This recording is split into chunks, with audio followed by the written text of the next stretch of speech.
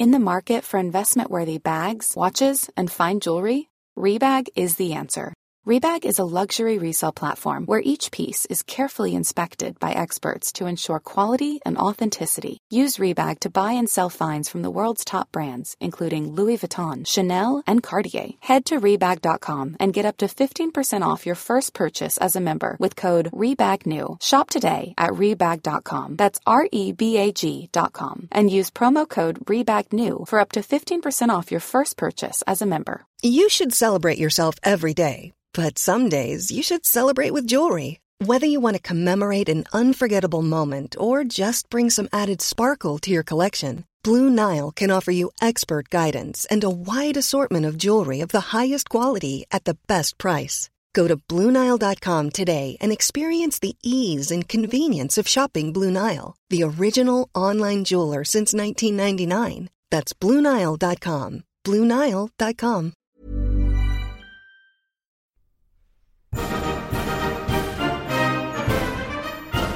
Many years ago, Riley Knight completed a degree in history. This proved to be a bad move, as it was absolutely useless for him. Until now. Here's some half-assed history.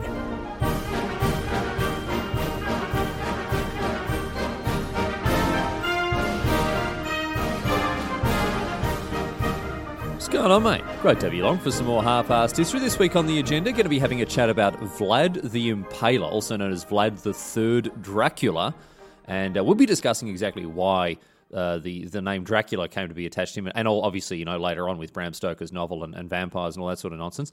But I do want to talk about, the actual factual stuff that this bloke got up to, because it is about as far down the spectrum of bloodthirsty, absolute craziness that you can think of. This bloke did some pretty messed up stuff in his lifetime. So we're going to get across all that, have a chat about the life and times of Vlad the Impaler, and figure out exactly why he was called the Impaler. It's not a particularly difficult case to crack, I will say that. Anyway, I'm going to go back to 1430, so early to mid-15th century here, when Vlad is born. Around 1430, maybe a year or two either side. We're not actually 100% sure of his exact birth date, but around about that time anyway. He's born in a place called Transylvania, which I have to say, I actually didn't really think was a real place, but it actually is. It's in Romania. I'm not joking about this bit. Before I learnt that Transylvania was real, I thought it was like Narnia or Middle Earth or something like that. But no, it is actually a real place that you can go to. Anyway, he's born as Vlad the Third, son of Vlad the Second, because obviously these old bloody bastard knobs from the olden days love to make things as confusing as possible for 2-bit historians down the centuries. Thanks so much for that. Cheers for that, fellas.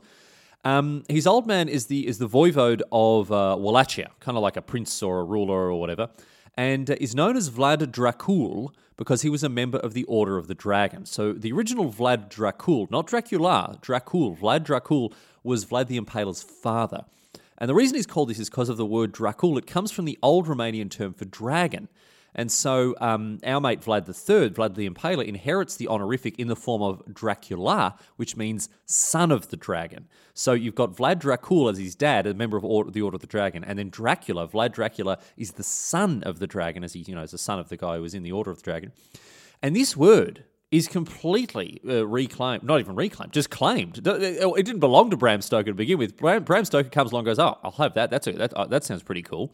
And so it becomes it goes on to take a completely different meaning after Stoker writes his novel Dracula in 1897. But just to be clear, at this stage, it has nothing to do with vampires or anything else like that. We'll talk a bit more about it, before the end of the show. But at this stage, Vlad Dracula, people aren't going around being like, oh, show us those pointy. Hang on, how are you crossing this river? Why are you outside? Why don't I see you in the in the mirror? All that sort of stuff. Don't worry about that. Anyway, now the Order of the Dragon, which is obviously what Vlad's old man, Vlad II, is in, has a single aim.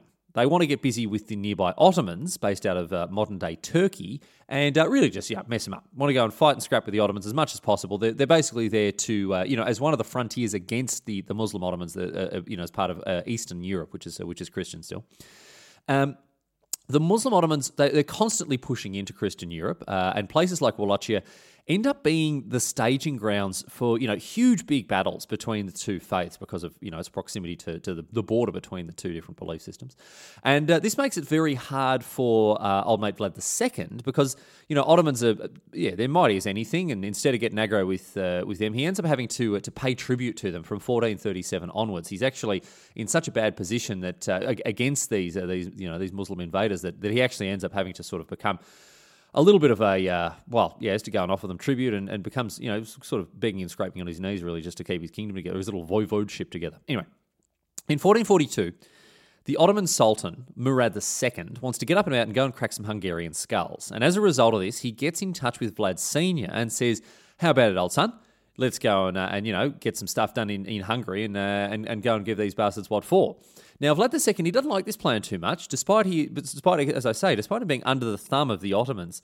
He doesn't really want to help them slash and burn through Christian lands. And as you can imagine, Murad II, none too pleased with this, as he wants his loyal servant to do what he's told.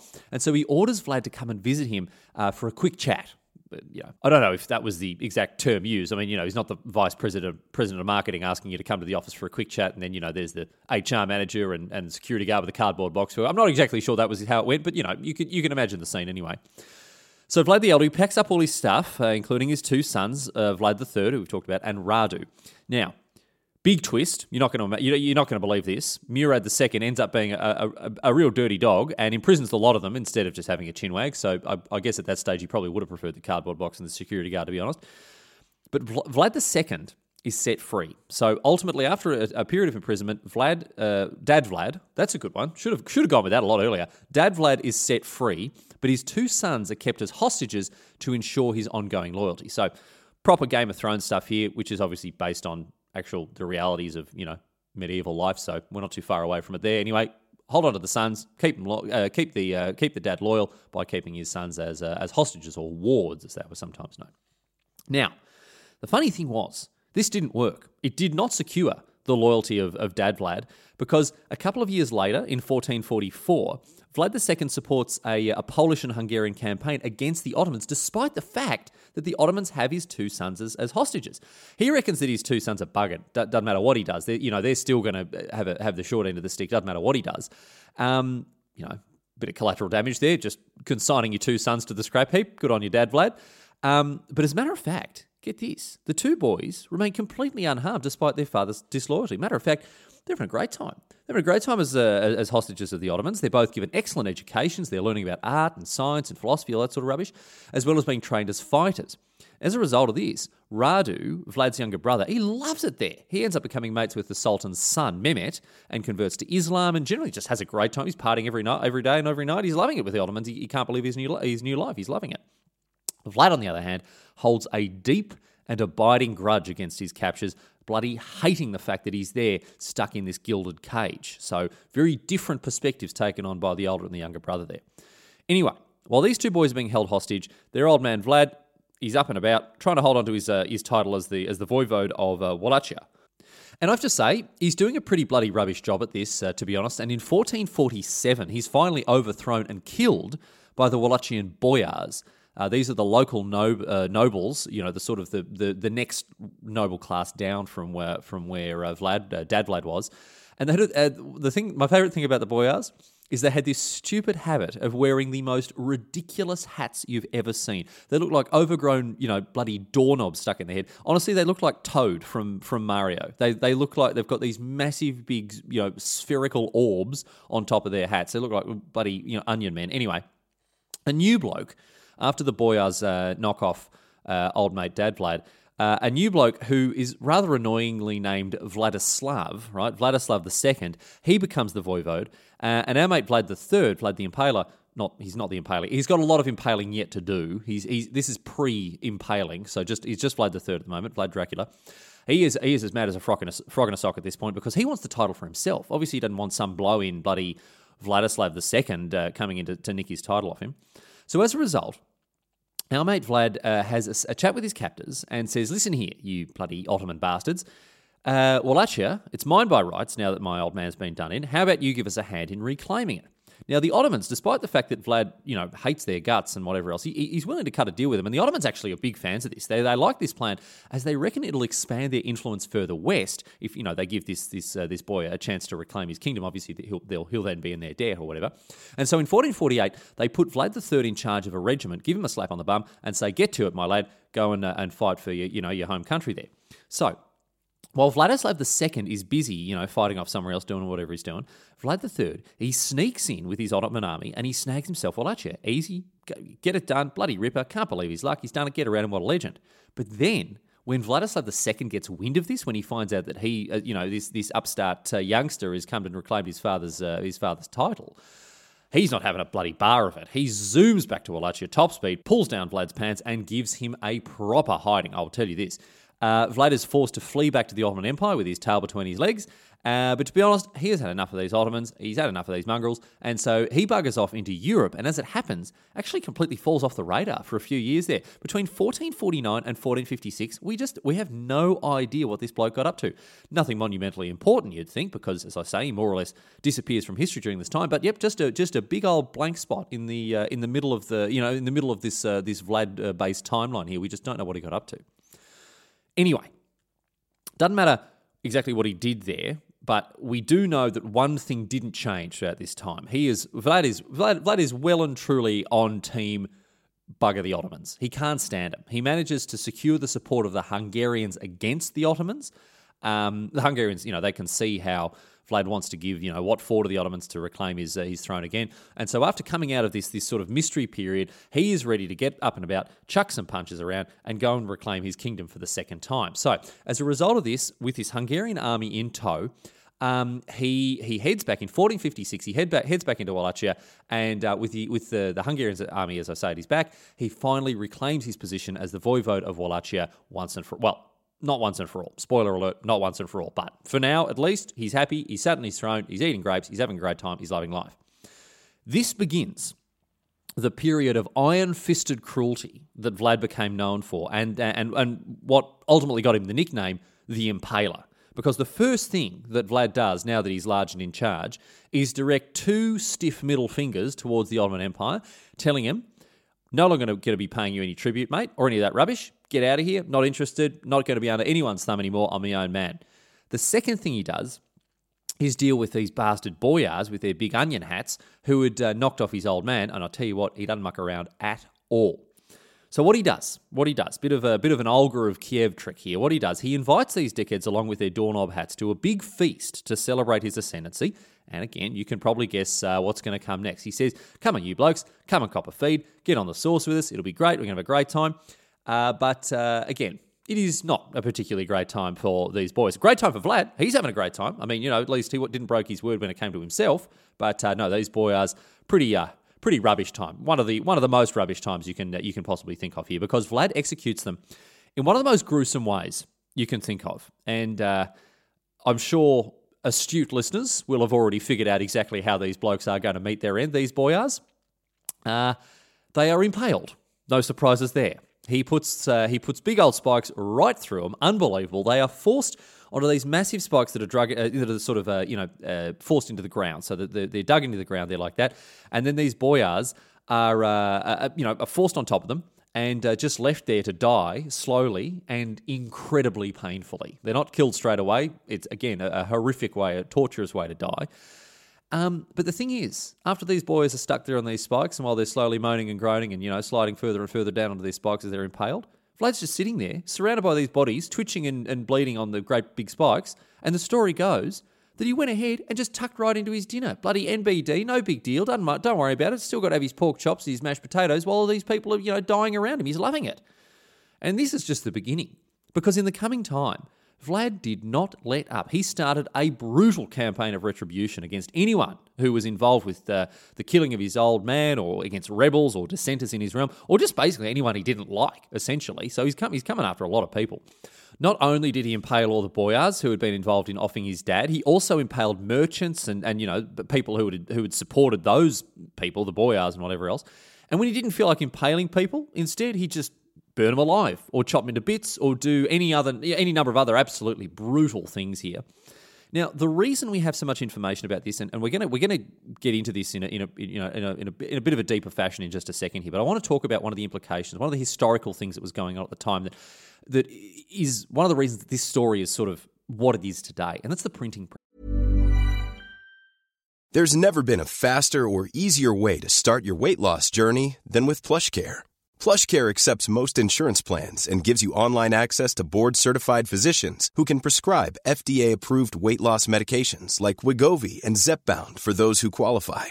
Take charge of your health and speak with a board-certified physician about a weight loss plan that's right for you. Get started today at plushcare.com/weight-loss. That's plushcare.com/weight-loss. plushcare.com/weight-loss. The printing press and movable type has more or less just been invented, and stories are flying around Europe about this bloke, and they include all sorts of incredible stories about what he's getting up to. One publication, which was rather ridiculously titled "About a Mischievous Tyrant Called Dracula," talks about how he would boil people alive in a big copper cauldron and burn mothers alive with their newborn infants. I mean, that's not my definition of mischievous. That's not quite sort of Peeves the Poltergeist type mischievous, but I guess it is, the worst kind of mischief, I suppose, if you really want to put it in those terms. Anyway, another talks about how he would roast small kids and force their mums to eat them, and then mutilate the women and force their dads to eat, or their husbands to eat them. And so, we got the whole Matryoshka doll situation going on. It's not a nice thing to think about. But later on, in a war with the Ottoman troops reported being in a forest of actual tens of thousands of impaled corpses. And all of this was, again, reported widely because of the printing press. And the stories continue. Not only the forest of trees and whatever else like that. Trees, not trees. Forest, not of trees. Forest of impaled people. There was one story that goes that when some Ottoman emissaries were sent to talk with Vlad, try to, just get him to calm down a little bit and stop all this, brutal and bloodthirsty murder, when they were sent to meet with Vlad, he asked them to take off their turbans as a sign of respect. Now, obviously, these Ottomans, they refused. They said, "No, mate, we'll leave the turbans on if it's all the same to you." And Vlad gets up and says, "Well, I'll tell you that. I'll tell you this. Well, seeing as you like bloody wearing them turbans so much, how about you never take them off again?" And he then gets his men to seize these emissaries and nail their turbans to their heads. Never mind that they're diplomats or anything else like that. But imagine this, having your bloody turban nailed to your head. That's what happened to these blokes. Now, it's fair to say that this bloke Vlad is an absolute nutcase. He had no reservations or qualms about, doing some of the most messed up stuff you're likely to hear about. But, how much of this is true? And how much of it is sensationalised,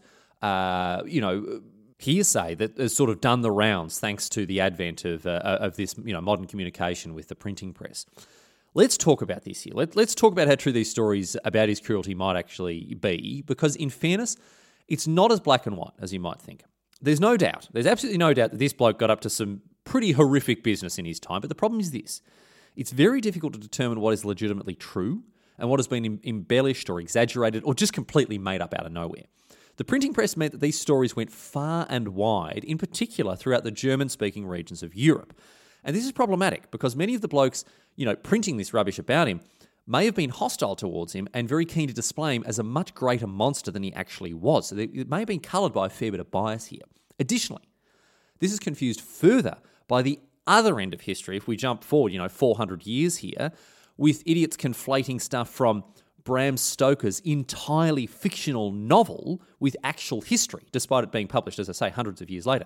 Stoker, who, again, wrote Dracula and didn't seem to have done too much research about it. He didn't even know about this situation with, obviously he did his research on vampires. He's reading through the monster manual and D&D and making sure he's getting all the stats right and everything. But he didn't do too much research about Vlad himself, because it seemed that he just needed, a sort of a big villain, a big bad guy, and picked this bloke Dracula as out of all these German pamphlets as just a sort of boilerplate villain, right? Vlad didn't drink blood. He wasn't a cannibal, and he wasn't a vampire or anything else like that. But this sensationalist rubbish gets included in stories about him because it's morbidly interesting, and because of the myth and the legend that sprung up around him, not only because of the things that he did, but the things that people said he did, and then the fact that it was just all piggybacked onto this this wildly successful novel in the late 19th century. And this isn't news. Everyone knows that sensationalism sells. I mean, that's why right now I'm talking about this bloke, Vlad the Impaler, and not, for example, his predecessor, Vlad the First, whose Wikipedia article is literally 3 sentences long. But still, it's pretty certain that these accounts, as embellished and as, sexed up as they might be, aren't too far from the truth. The challenge is sifting through what is true and what has been embellished, as I've said. We know that there's elements of truth to this because all of the pamphlets and publications share important key consistencies. They've all published at the same time, and they all have, important things in common despite being disconnected in every other way, meaning that there's not so much grains of truth in here, but big old lumps of it. So that's very important. Anyway, we've talked about historical sensationalism a fair bit on this podcast, and I don't want to beat this dead horse too much, but the fact of the matter is that history has a huge PR issue, has a huge PR problem, and sensational stories do serve a legitimate purpose in getting people actually interested in history itself. And that's where I'm torn, because obviously I want to talk about things that are interesting and things that are going to, encourage people to listen and think and maybe read for themselves or do further research or whatever else. But by and large, the history industry, if you want to put it like that, is all about names and dates and facts and figures and times and places. And that is just boring. We're not interested in that as people. We want stories. We want sensational stories that make us think and go, we want things that trigger a visceral emotional response. And that's what is the core of history's PR problem. So I'm very torn because I want to bring interesting, engaging, sensational stories to people, but you cannot sacrifice the truth when you're talking about history. It is critically important that we don't lose sight of the historical realities of matters like this, and it is critically important to make sure that the truth does, in fact, get in the way of a good story. Anyway, that's enough of that nonsense. Let's get back to the blood and the guts. Vlad has a great run as the Voivode. He really does. Within 5 years or so of being put in the top job, however, he is, he's getting a bit of an itchy, well, not an itchy trigger finger, I guess, but an itchy sword arm. This business of rulership, there's not quite as many rivers of blood in it as he was hoping. And as a result, he wants to start chucking some punches eastwards towards the Ottomans because, he's still never really forgiven them for his imprisonment, and he generally hates their guts, and he wants to get up and about and give them what for.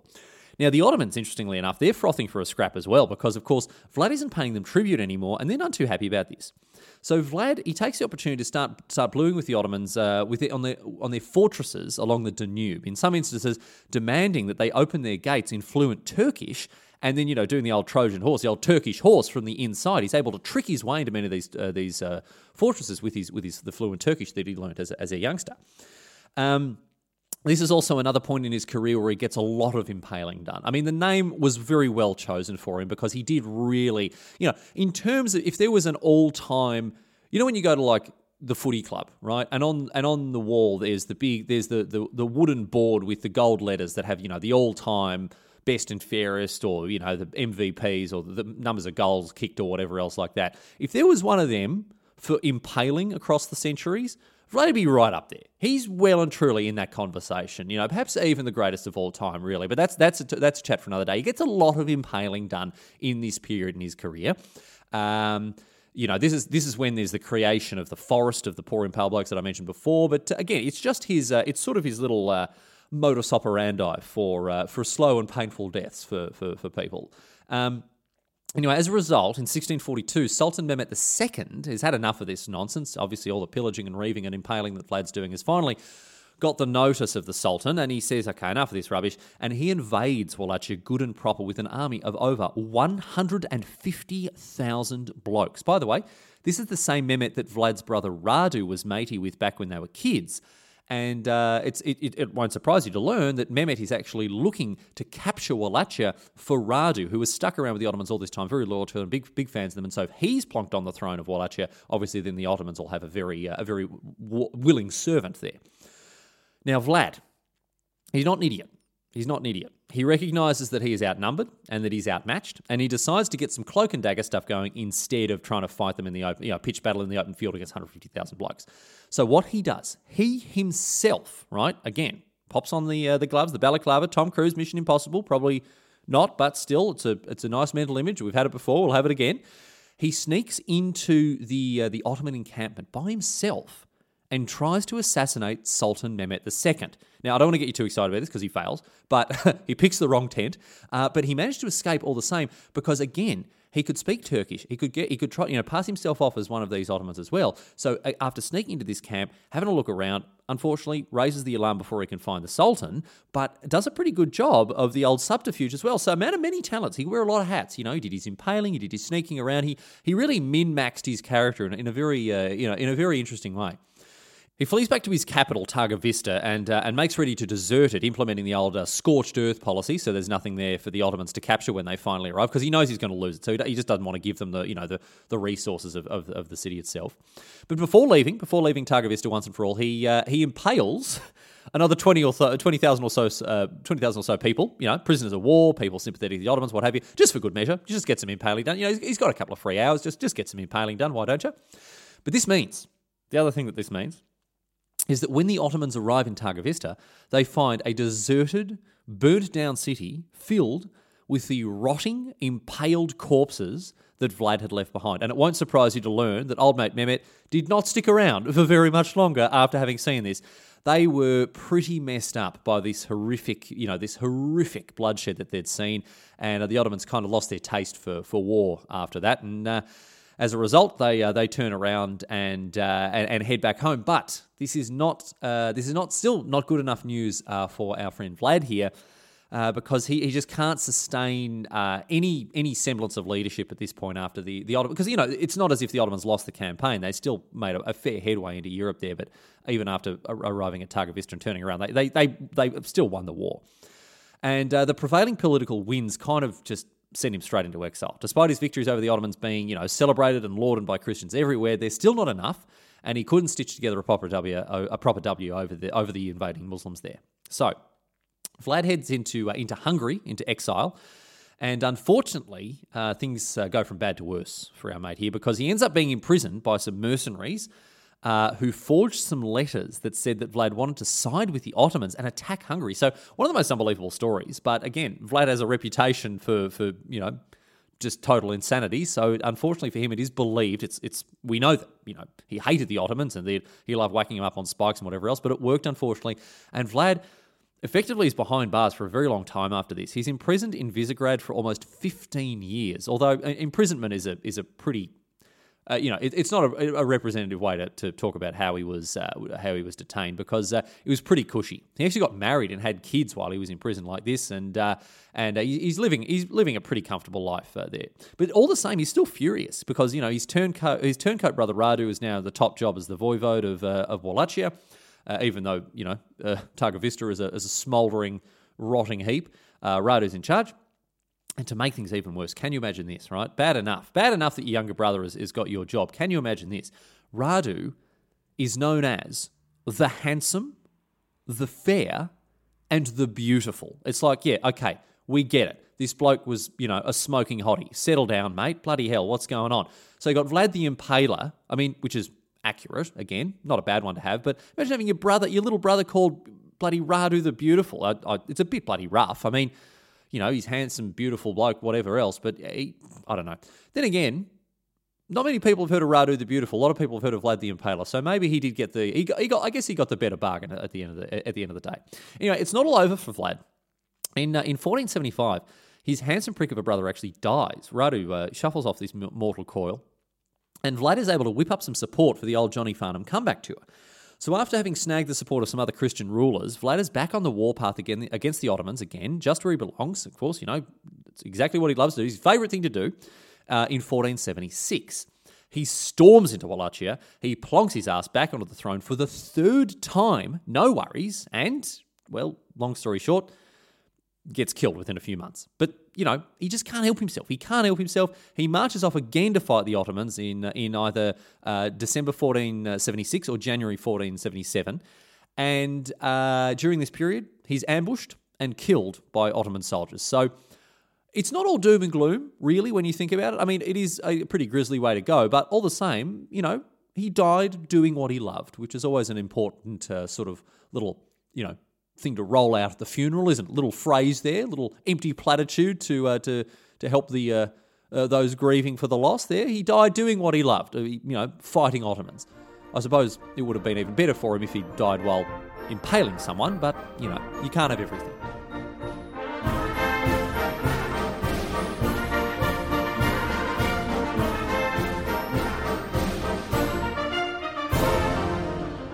But that's it. That's all she wrote today, sports fans. That is the story of Vlad the Impaler.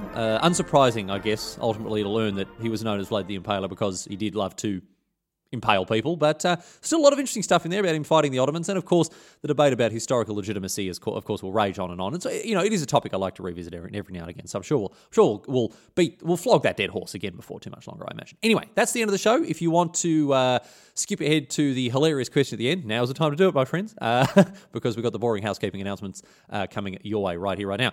halfpasthistory.net is the website for the show. If you're a new listener, an old listener, welcome. By all means, welcome. But you want to head to that website there to check out old episodes or get in touch with me. There's a contact form on the website, or you can just email me at halfpasthistory or halfpasthistory@gmail.com. Alternatively, Twitter at halfpasthistory without an O, wouldn't fit, very annoying. And of course, the usual stuff, still sending out stickers to people who send me their addresses. Just send me your address, I'll send you stickers, simple as that, for free, don't even worry about that. And I want to remind people that there is a Patreon. I forgot to mention it over the last couple of weeks, and I've just received a bunch of new patrons, and every time I get that email, I just can't bloody believe it. Honestly, I can't bloody believe it. I've been trying to think of something special to do for patrons, and it's in the pipeline. I don't know exactly what I've got. If you've got ideas, if you've got anything like you want or anything that I could do for you if you're a patron, please let me know, because I'm really I'm a bit stuck. But I do very much, immensely appreciate the fact that people are chucking me a couple of bucks every month. It really just means so. I can't believe it. Honestly, I can't believe it that people are being so generous. So thank you very, very much indeed to all of my loyal patrons. I do very, very much appreciate it. Anyway, that's enough of that nonsense. Thanks for listening to another episode. It's been great to hang out with you. And of course, we'll be back again with another episode next week, more Half-Past History. Until then, leaving you with a question posed on Reddit here. Oh, actually, no, not off Reddit this week. No, I forgot. I've got a question I want to bring up. It was raised by Carl Pilkington many years ago. I don't know if you've heard of Carl Pilkington. Bloody, such a funny bloke. He used to hang out with Ricky Gervais and Steve Merchant. He used to have a radio show and a podcast and stuff. But anyway, in one of these radio shows, he had this question to do with vampires. We talked a little bit about Bram Stoker's novel Dracula and how Vlad the Impaler was one of the inspirations for modern-day vampire stories and whatever else.